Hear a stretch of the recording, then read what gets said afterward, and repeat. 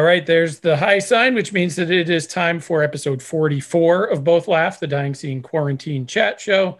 It's always a treat when we get to talk about more than just new music. And even though this week's guest has been a successful, multi-talented singer, songwriter, musician for the better part of the last couple of decades, he's also a published author. His first book, and here's where I get to play talk show host, The Humorless Ladies of Border Control, came out in 2016, and it was an awesome and fascinating deep dive into the punk rock diaspora in Eastern Europe. And he's now got his first novel, again, to play talk show host, Someone Should Pay for Your Pain, which is due out, I think, officially next week. Ladies and gentlemen, Franz Nicolay, thanks for doing this. Thanks for having me. I should point out that it's also nice to have a fellow Granite Stater on the show. You and I grew up about an hour and 20 minutes or so from each other, and we've made it to 44 episodes, and I think I've had two other New Hampshire natives on the show before, so it's always nice. It's such a motley crew of people. It is. So there's a local Massachusetts. I've lived in Massachusetts since I moved to college. I never moved back. But so Daniel, who plays bass in a band called Rebuilder and books a lot of shows in the Boston area. He books shows like at Charlie's Kitchen, for example, which I think I saw you at a couple of years ago. He is from Manchester. And then there's a bass player from a band called Tiny Stills, which is based in Los Angeles, but their bass player, Chris, is from Dover originally. Okay. So those are the other two. I think you're number three. And your hometown is? I'm from Nashua. You're from Nashua. Cool. Born and raised. Yeah, I know Brian Viglione, Dresden Dolls drummer, is from Southern New Hampshire. And then you get into like Seth Meyers and Jimmy Fallon, Gigi Allen, Joe Perry, I think, and Steven Tyler have connections. And Ronnie James Dio was from, I believe, Portsmouth. Who's the woman who had the zine in the 90s? Oh, no. I'm blanking on the name, so it'll come back to me. Yeah, it's when I complain to people about our scene from other parts of the country, it's like we had very little scene to begin with. Even Nashua, which was a city by New Hampshire standards, isn't a city. So we either went to Boston or to Portland or to Providence or to that was about it. Yeah, occasionally Lowell would have shows, but. I'm guessing we're about the same age. I remember the only scene I remember from when I was in high school was jam bands in Portsmouth. Yeah. That kind of thing. I would go to the Stone Church occasionally, sneak in. Yeah. There were, it feels like there was a small sort of like punk rock and hardcore scene in Portsmouth. I know bands like the Bruisers came out of that scene and the Queers like a decade before that, but that was Joe Queers from New Hampshire, of course. Yeah. But that was really, I mean, we had the Elvis room for a couple minutes there, but that was. Well, I was by no means hip enough, as a teenager to know about that stuff. Yeah. But to bring it full circle, the first punk shows I started going to on a regular basis when I moved to New York were at the Wetlands. Those sort of like Sunday.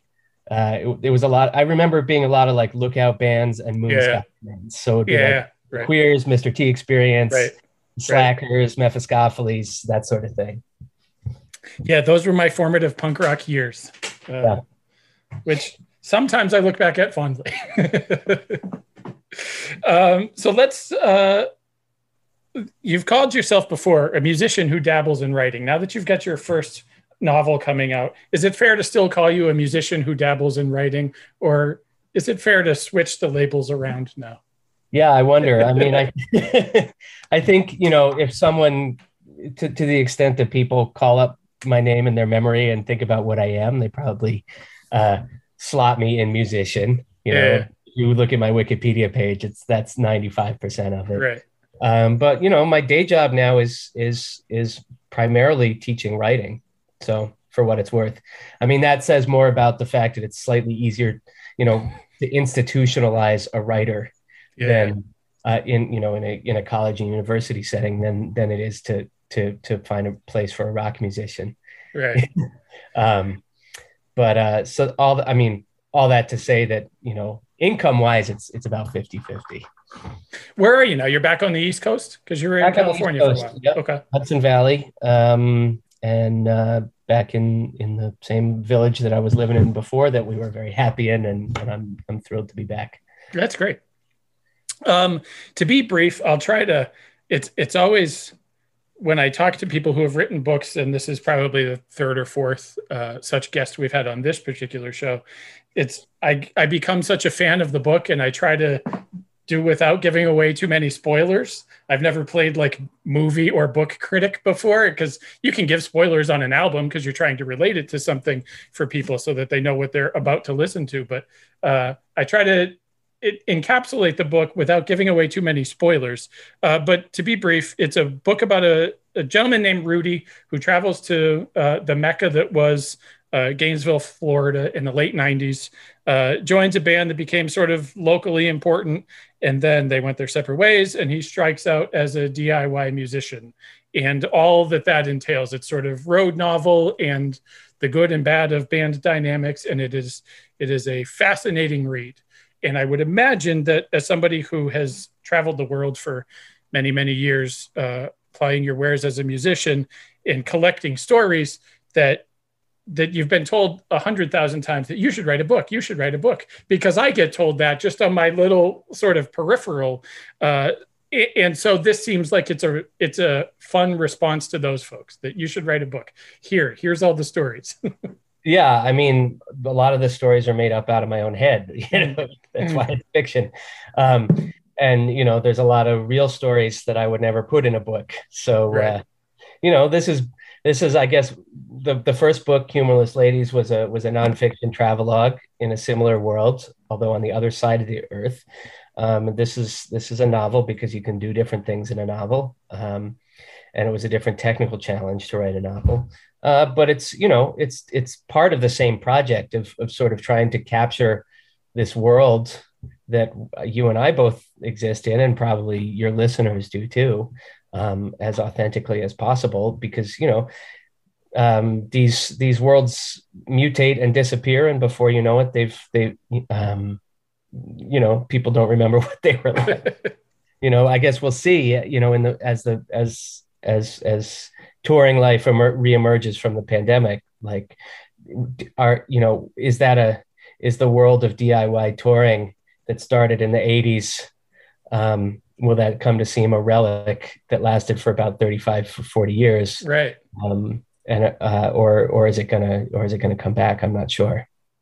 Yeah, I hadn't even thought about it in that context, and what an interesting time. I mean, it's an interesting time for anybody to be putting out art of any sort the last 18 months, but particularly a book like this that may realistically become almost a thing of the past, or at least its contents might become a thing of the past, because it'll turn into an archaic way of doing things. I hope it doesn't. But any book becomes a thing of the past, and a portrait of a pastime, regardless, right? It's a matter of how fast. Right. So how long were you kicking around the idea of writing the novel before you actually put pen to paper and said, okay, I'm writing the novel? I had been asked to, I wrote The Humorless Ladies. And then I had been asked I had written some short fiction.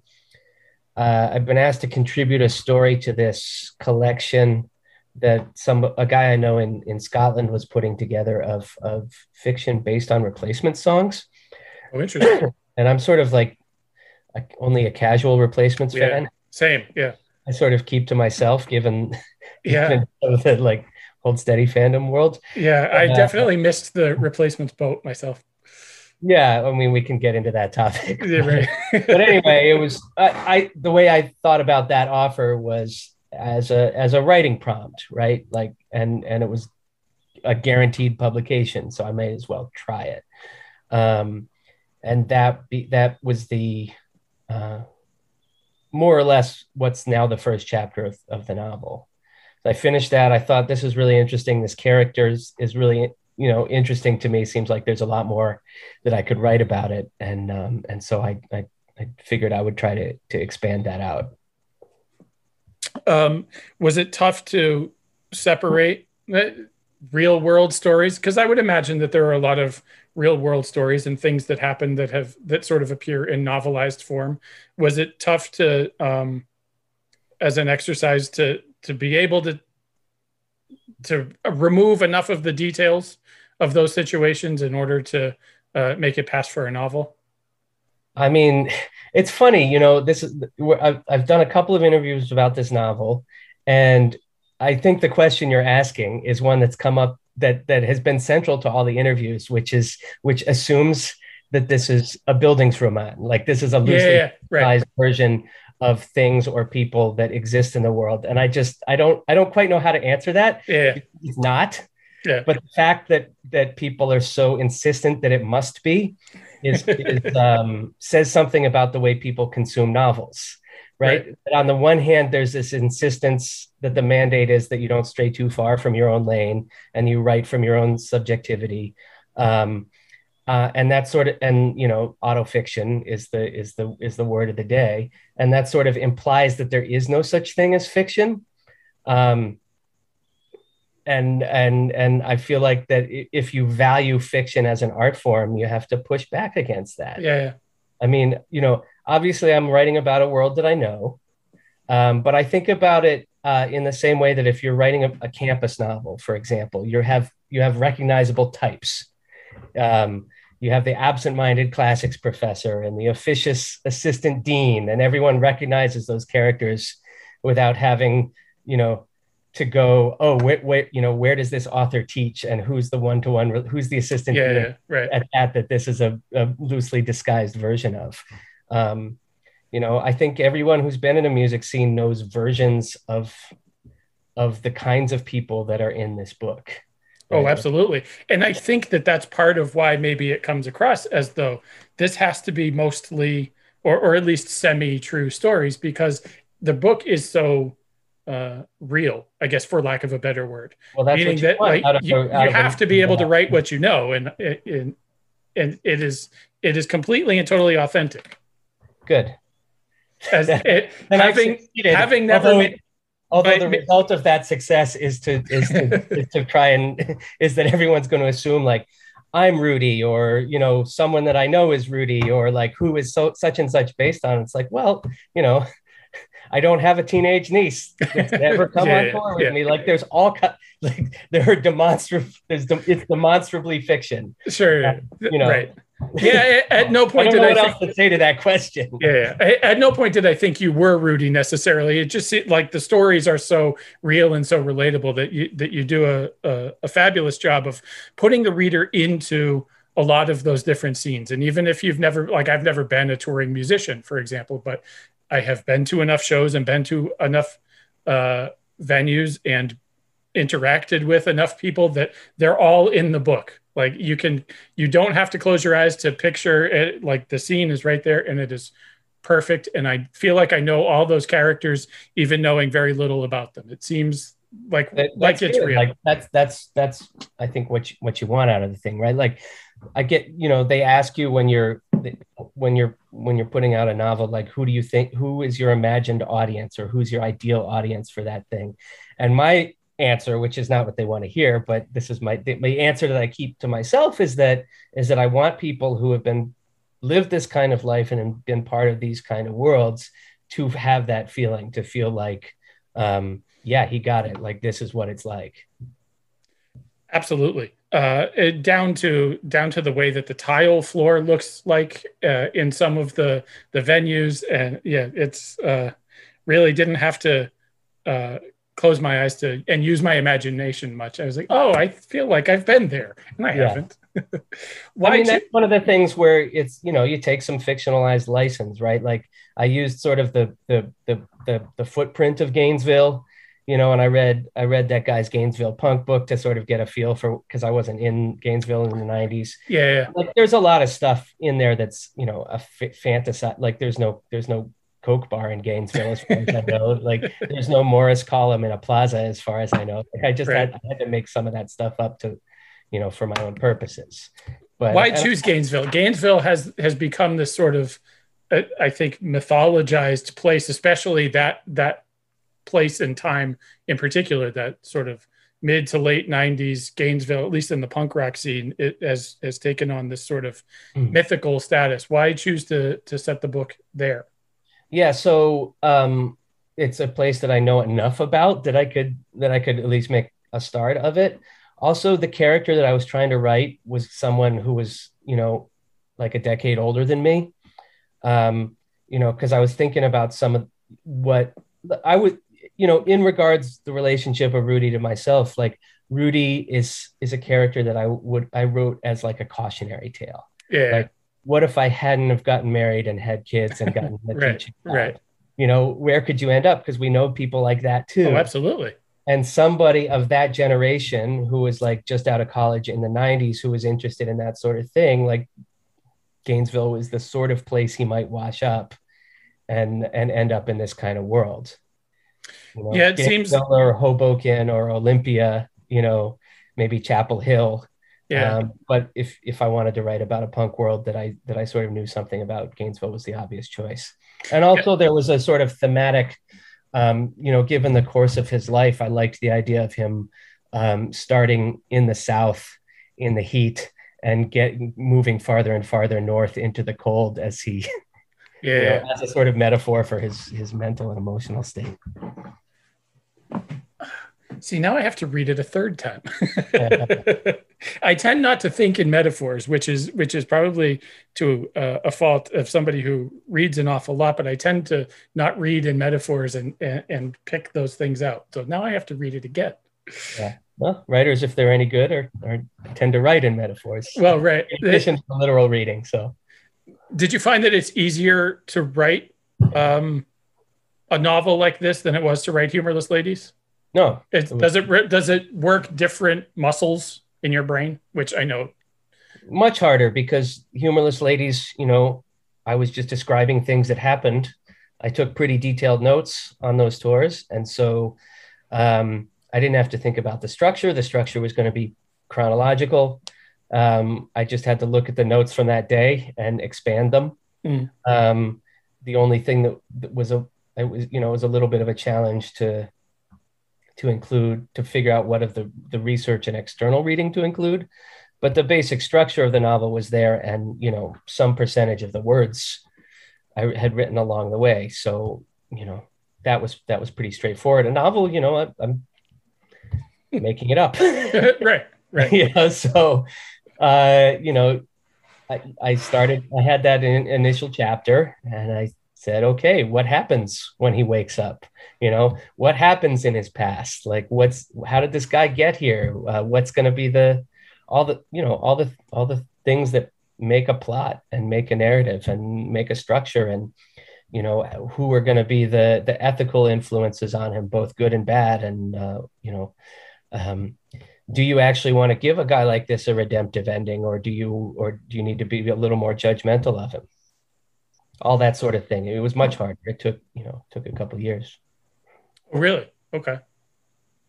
From the time that you wrote the initial piece, the first chapter? That first chapter I wrote in 2015, and then I didn't do anything about it for another year. And then I wrote the rest of the initial draft between 2016 and 2018.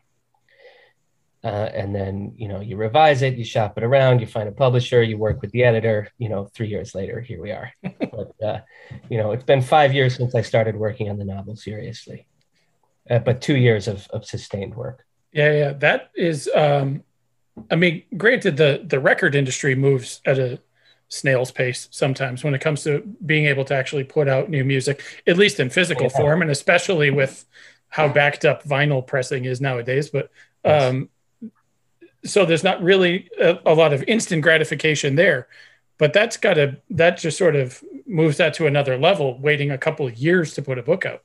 Way worse. And because you're working in isolation in a way that you almost never are in the music world, like to get feedback from people, you can send your drafts to trusted readers, but in terms of getting feedback from people you don't know, right? Commit to a project and not know if anyone's going to read it for 3, 4, 5 years is very difficult.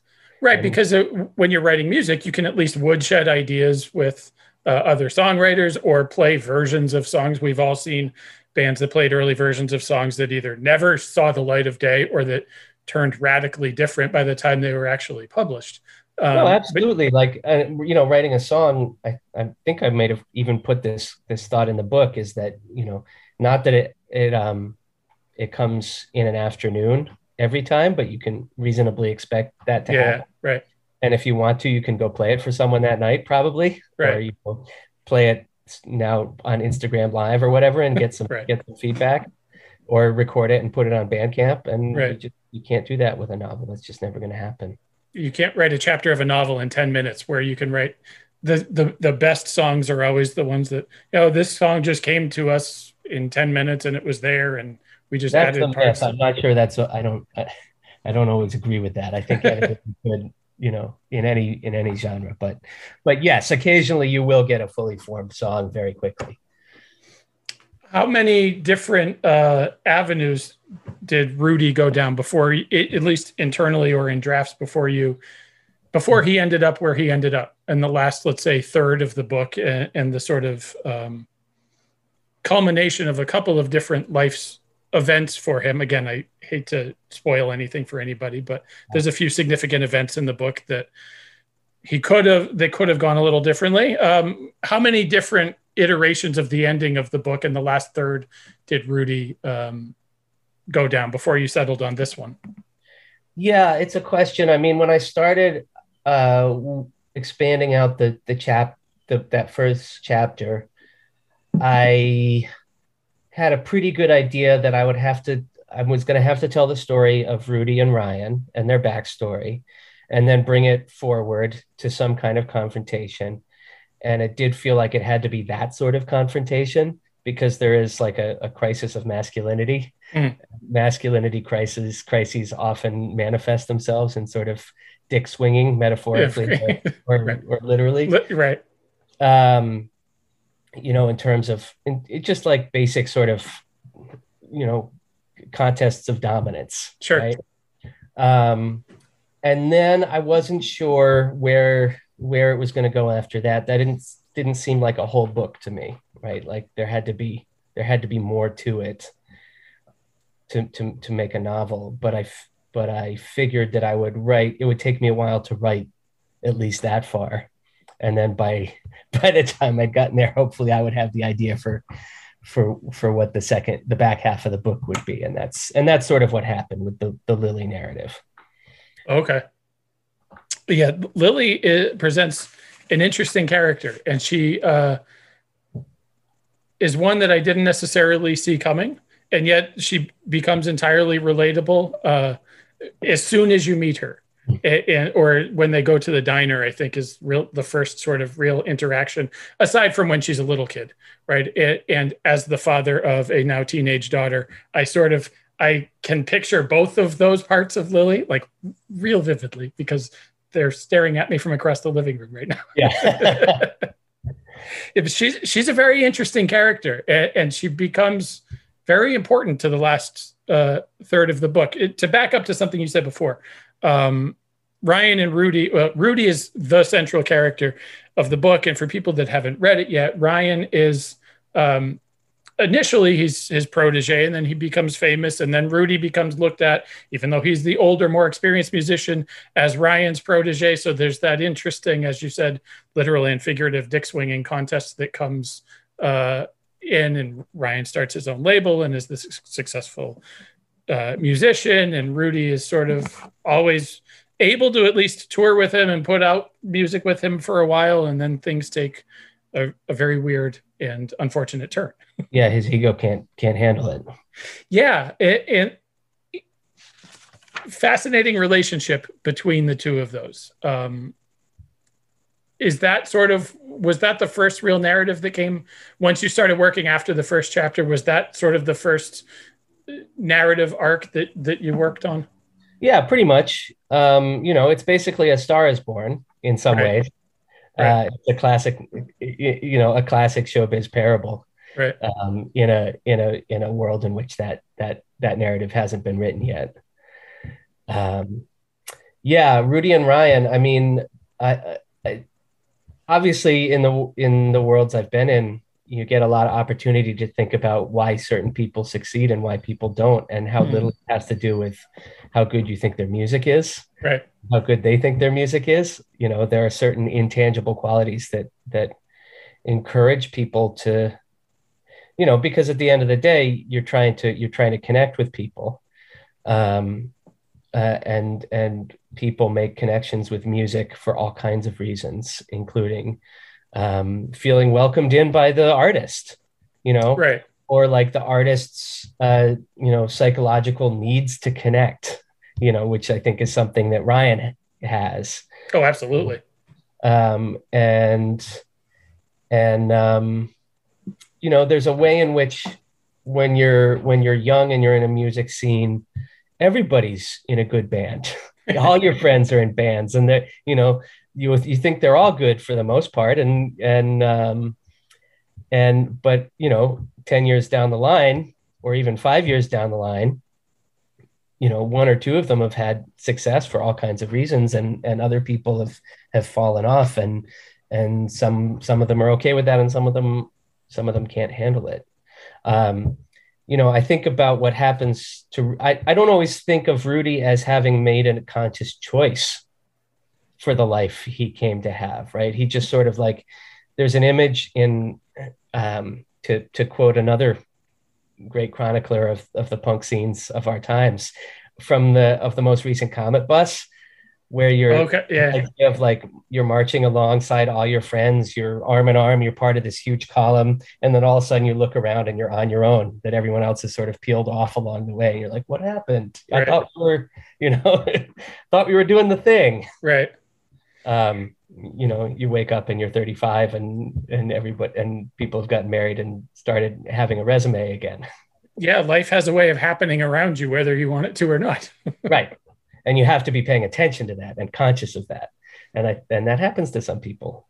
Yeah. And one would imagine that it's quite an interesting reckoning when that moment, when light dawns on Marblehead there, and you realize, whether it's at 35 or at 45, that, now it's time to do something else. Oh shit, what am I going to do? That's something else. Yeah.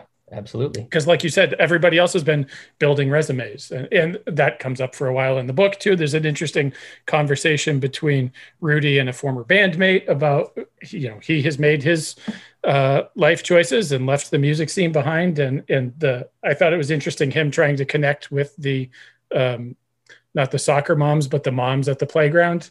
And as somebody who has tried to do that myself, because I've always had a much more flexible job than my wife has. So she travels into Boston, and I am kind of float around. And so I've been the dad trying to connect with the moms at the playground. And because you're the tattooed punk rock guy, that they kind of look at you different. Yeah, no, absolutely. I'm all about it. Yeah. I kind of read that part. I went, I think even in the liner, the side of the book, I read, he's talking about me. Yeah.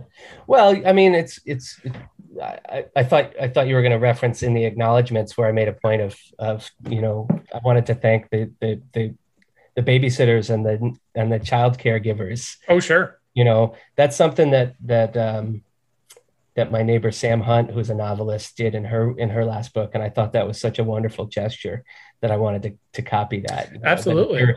If you're a parent creating, you know, part of the team that makes it possible to create is those people who help raise your kids while you're holed up in your office, right, trying to bring out the next chapter. Did you treat the process of writing this book in particular, the same as the process for Humorless Ladies, or even for writing music if you're under a deadline and trying to put out an album? Do you structure your days the same, or is like novel writing different, or is it a different approach for how you even physically go about it? It has been different because the circumstances of my life were different. When I was writing the Humorless Ladies, I had just become a father. I had like a 6-month-old daughter. I was living up in Toronto, and and my wife and I were she was on like a particular diet for a medical reason, and so I was on it with her, and so I wasn't drinking. which opened up several extra hours in the evening. Sure. Yeah. And a 6-month-old baby goes to bed relatively early. So a lot of that book was written, between 8 and midnight on, on any given night. Right. This one, I had some rolling deadlines.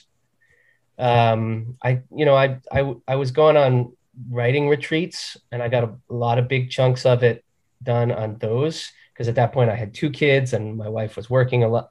She's a professor. Right. And so it was a lot more haphazard. I wasn't like I was working on it every day. But I would steal a week here and there where I would just go and really bang out 40 pages in various places. And that, yeah, I don't know, just circumstances. Music, again, comes way easier. Yeah. So, for example, I know there's, we'll get an email from Craig from the Hold Steady saying, hey, it's getting about that time, work on some new stuff. Everybody send me your material.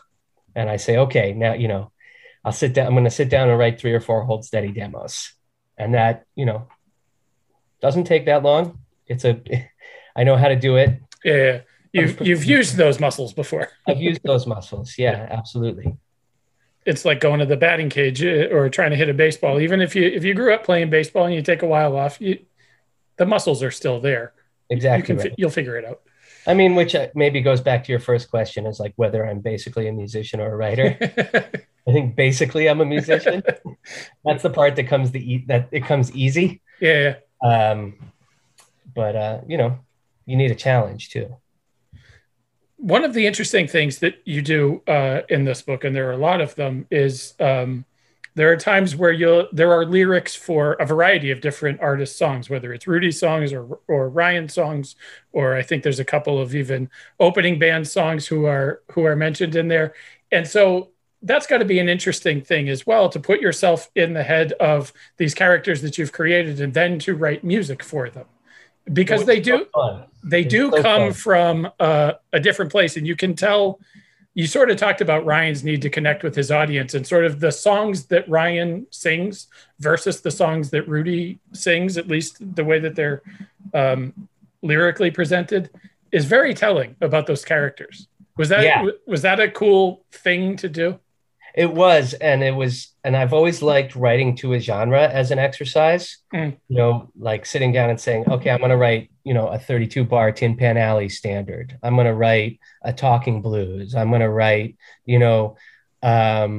like the revival tour style folk punk sing along anthem. Yeah. I'm going to sit down and write Hold Steady songs.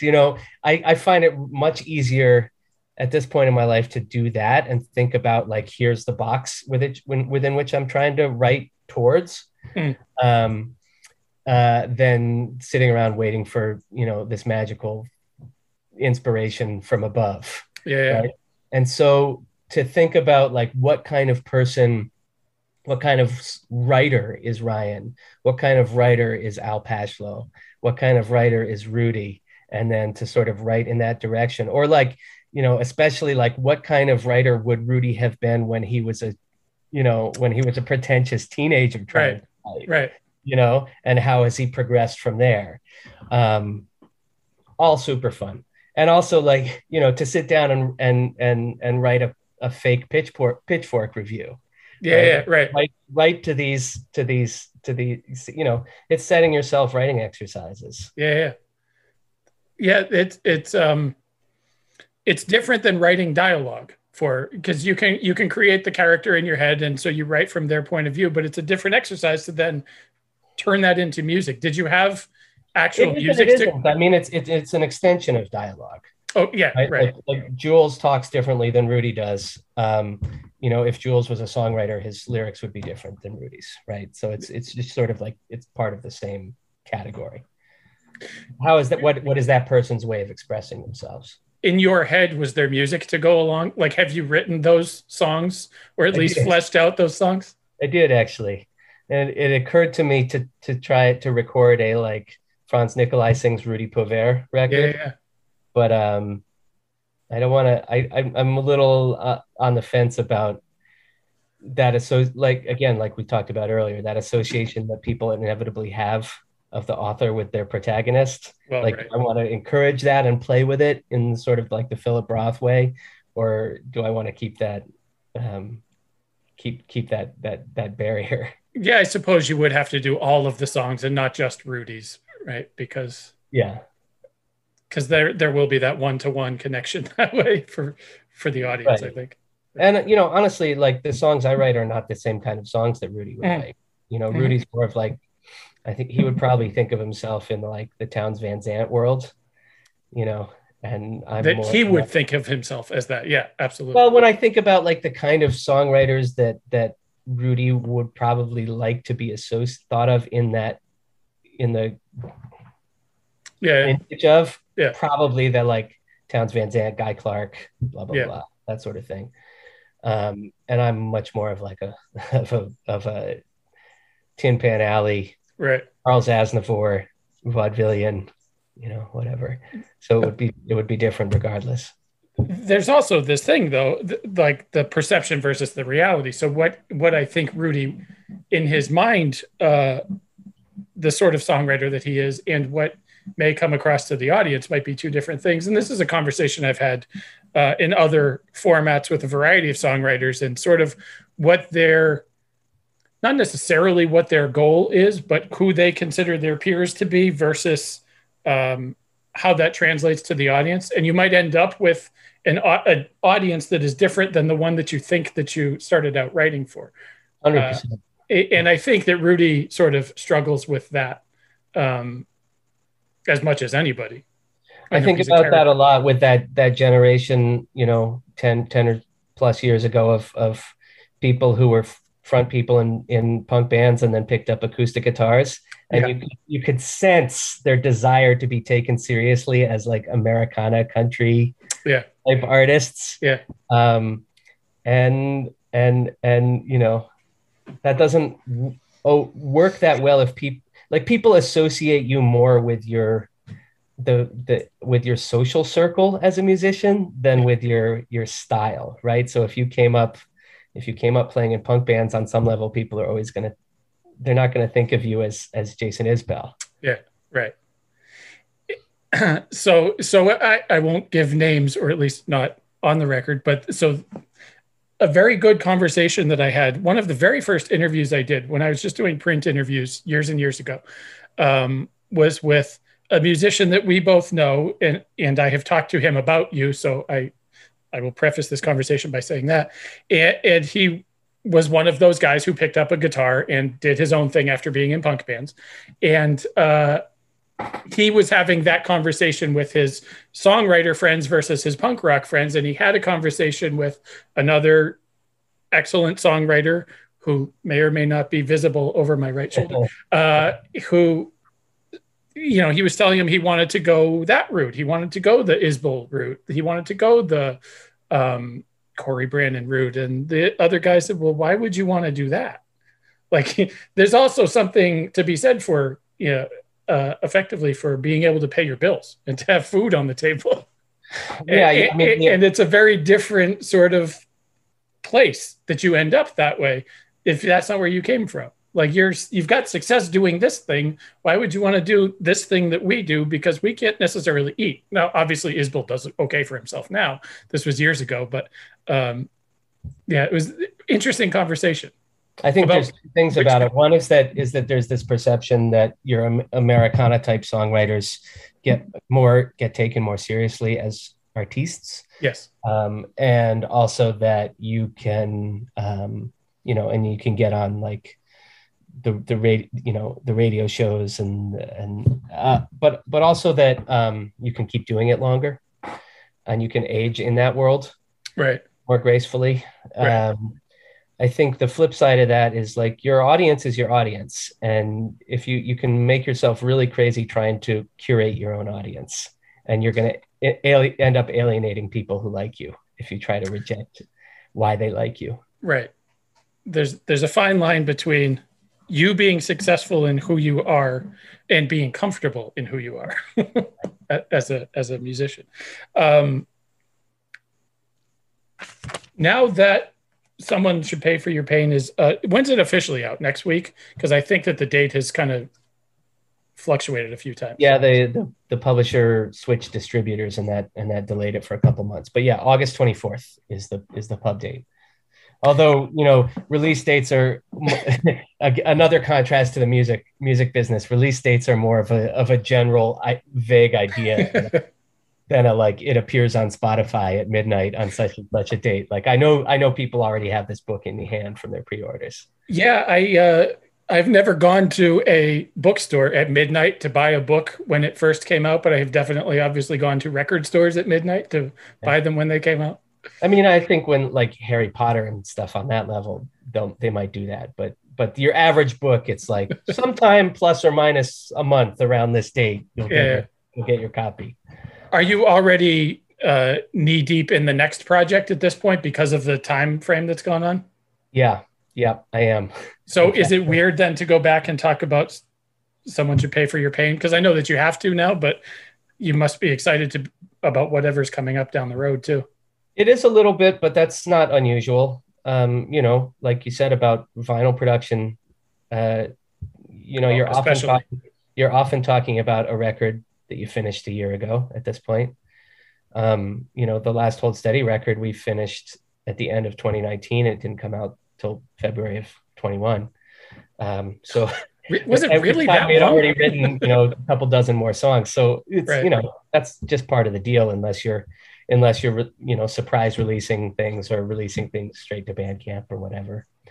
That's the nature of the business. I can't believe it was that long in between, but yeah, you're right. The last 18 months, I was talking to somebody the other day and we talked about that something happened in May and then neither one of us could remember which May it was. If it was May of this year or May of last year, they've all kind of melded together. Yeah, there's a time travel aspect to the pandemic year. Yeah. Oh, absolutely. Sure. I mean, I was living in California, it turns out, for 3 years, but in my mind, I thought it had been maybe like 15, 18 months. Yeah. Were you living there during pandemic? Yes. Yep. And then had to move coast during the pandemic. So you've had an interest. Do we think the pandemic's over? Oh. But yeah, we certainly don't. We moved after we got vaccinated. That happened. No, I mean, my wife had a job at UC Berkeley, got tenure. Pandemic year was very clarifying for us, as for a lot of people, I think, about where we wanted to be and where our social networks were. And nothing's official yet, but here we are back in the Hudson Valley. Cause I mean, I, for one, have tremendous affection for this area, and it's within striking distance of New York, which is still where I feel most at home, and all that.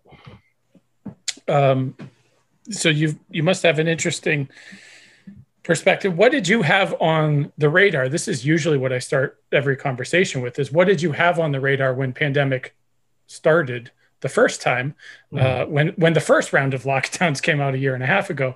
What did you have on deck? I know obviously some Hold Steady stuff, but what was in the pipeline for you that you had to either rework or do differently or put on hold because of the last 18 months? It was Hold Steady stuff. We had a year full of shows that are now, most of them are scheduled for 2022, which is frustrating, including going back to Australia for the first time in 10 years. Fingers crossed. Yeah, we were going to go back to Ukraine. My wife's working on a 33 1/3 book about the first Ukrainian punk record. So there was some writing to be done around that. And I was supposed to be working on this third book project, which I already blew one deadline, but I'm plugging away at. Yeah, that's what it was. I mean, in the initial months, one of the projects that I did was I finished writing my next solo record. But then I had to sit on those songs for another year, because you couldn't get in the studio. And then, right. I wanted to work with my buddy Ara, who the drummer from the Slackers and Leftover Crack. And he was in New Jersey and I was in California, and we it didn't feel right to get on a plane. So that felt like a project also that got delayed for a year. which we now have recorded, but now it's going to be another year because of vinyl production so that'll be like a 2 years later right. thing that I get to talk about next year too. Right. That man, will you wait until vinyl is ready to release? Because that's another conversation that's come up a lot recently, is the idea of, is it a good idea to wait until vinyl is available before you release things, or release them when they're released and then you'll get the vinyl whenever it comes in? Yeah, I mean, that's a conversation I had with the label that's going to put it out. And their feeling was, Jeff Rosenstock can do that, but not everybody can do that. Fair enough. Because that was my thing. It's like, he announced Ska Dream, you could get it, you could pre-order the vinyl, for 9 months down the line. Right. And they were like, yeah, he can do that, but even he's not going to sell as many copies because of that, because it's not good. The vinyl's not available when everybody's talking about the record. And even him, I just got the email yesterday saying that's all been pushed back again, even from that. I don't know. I mean, it seems to me, and I'm not an expert on any of this, but it seems to me that we might have to move on from vinyl, if it's going to be like this. Well, your something yesterday to the effect that, like, obviously the major label types, right, who are hopping on the vinyl train, because they can reissue and repackage all their catalog and sell it for $45.99, and jump to the front of the line in terms of production. Like, if they really felt like that it was going to be sustainable, they would be investing in more pressing plants, but they're not. You are absolutely correct. Yep. So they're just trying to get their money, and then when people get sick of waiting for vinyl and move on, then that's what it is. You are absolutely correct. There is something to be said for CDs, which cost $1, and you can have them in 2 weeks.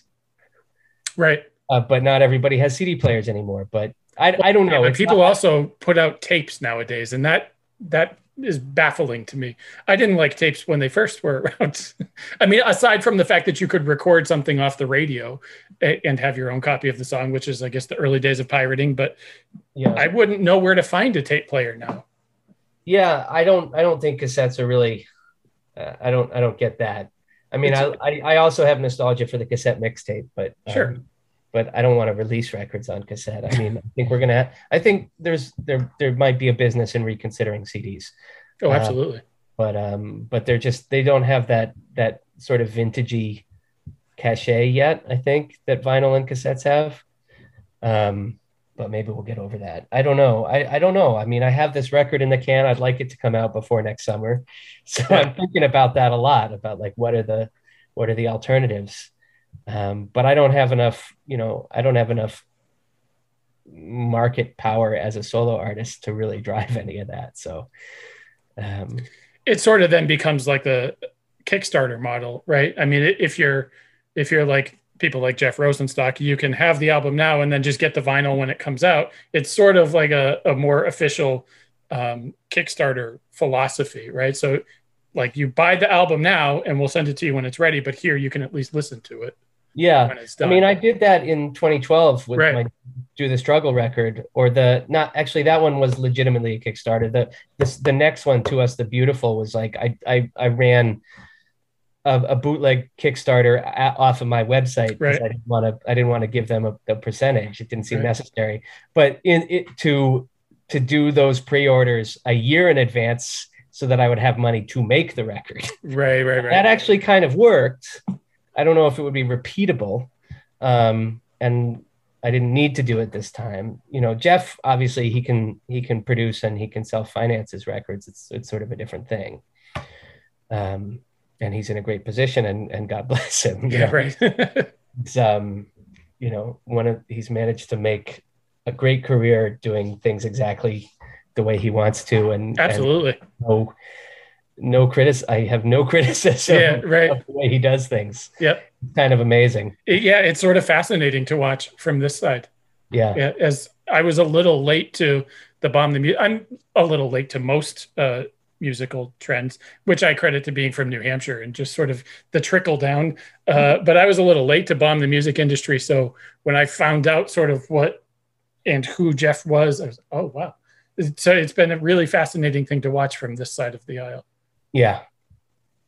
I don't want to take up too much of your late morning. This has been fun for me. People should read Someone Should Pay for Your Pain. I will hold it up again, pretend I'm Conan or whatever. It's a fascinating book. And as I have said before to people that would listen, if you have been involved in touring music, or you've been in the DIY scene, or you've gone to punk shows, or you've had weird family relationships, like you're going to get it. Like, it's a really good and fascinating and compelling read.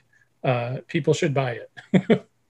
Thank you. The Humorless Ladies is a book that I love. It is, I think the audience is a little more niche, although I have actually used it as reference in doing a previous episode. I interviewed somebody that is living in Belgrade, and for whatever reason, there's a sentence about Belgrade in Humorless Ladies of Border Control that I think is something to the effect of that Belgrade happens abruptly, as when you're driving into it, and it always sort of struck me for whatever reason, having never been there. But so I talked to this guy about your book quite a bit. Someone Should Pay for Your Pain is like, everybody will like it. Like, it's relatable. Geez, I hope so. Right. Thanks for doing this. I will stop recording.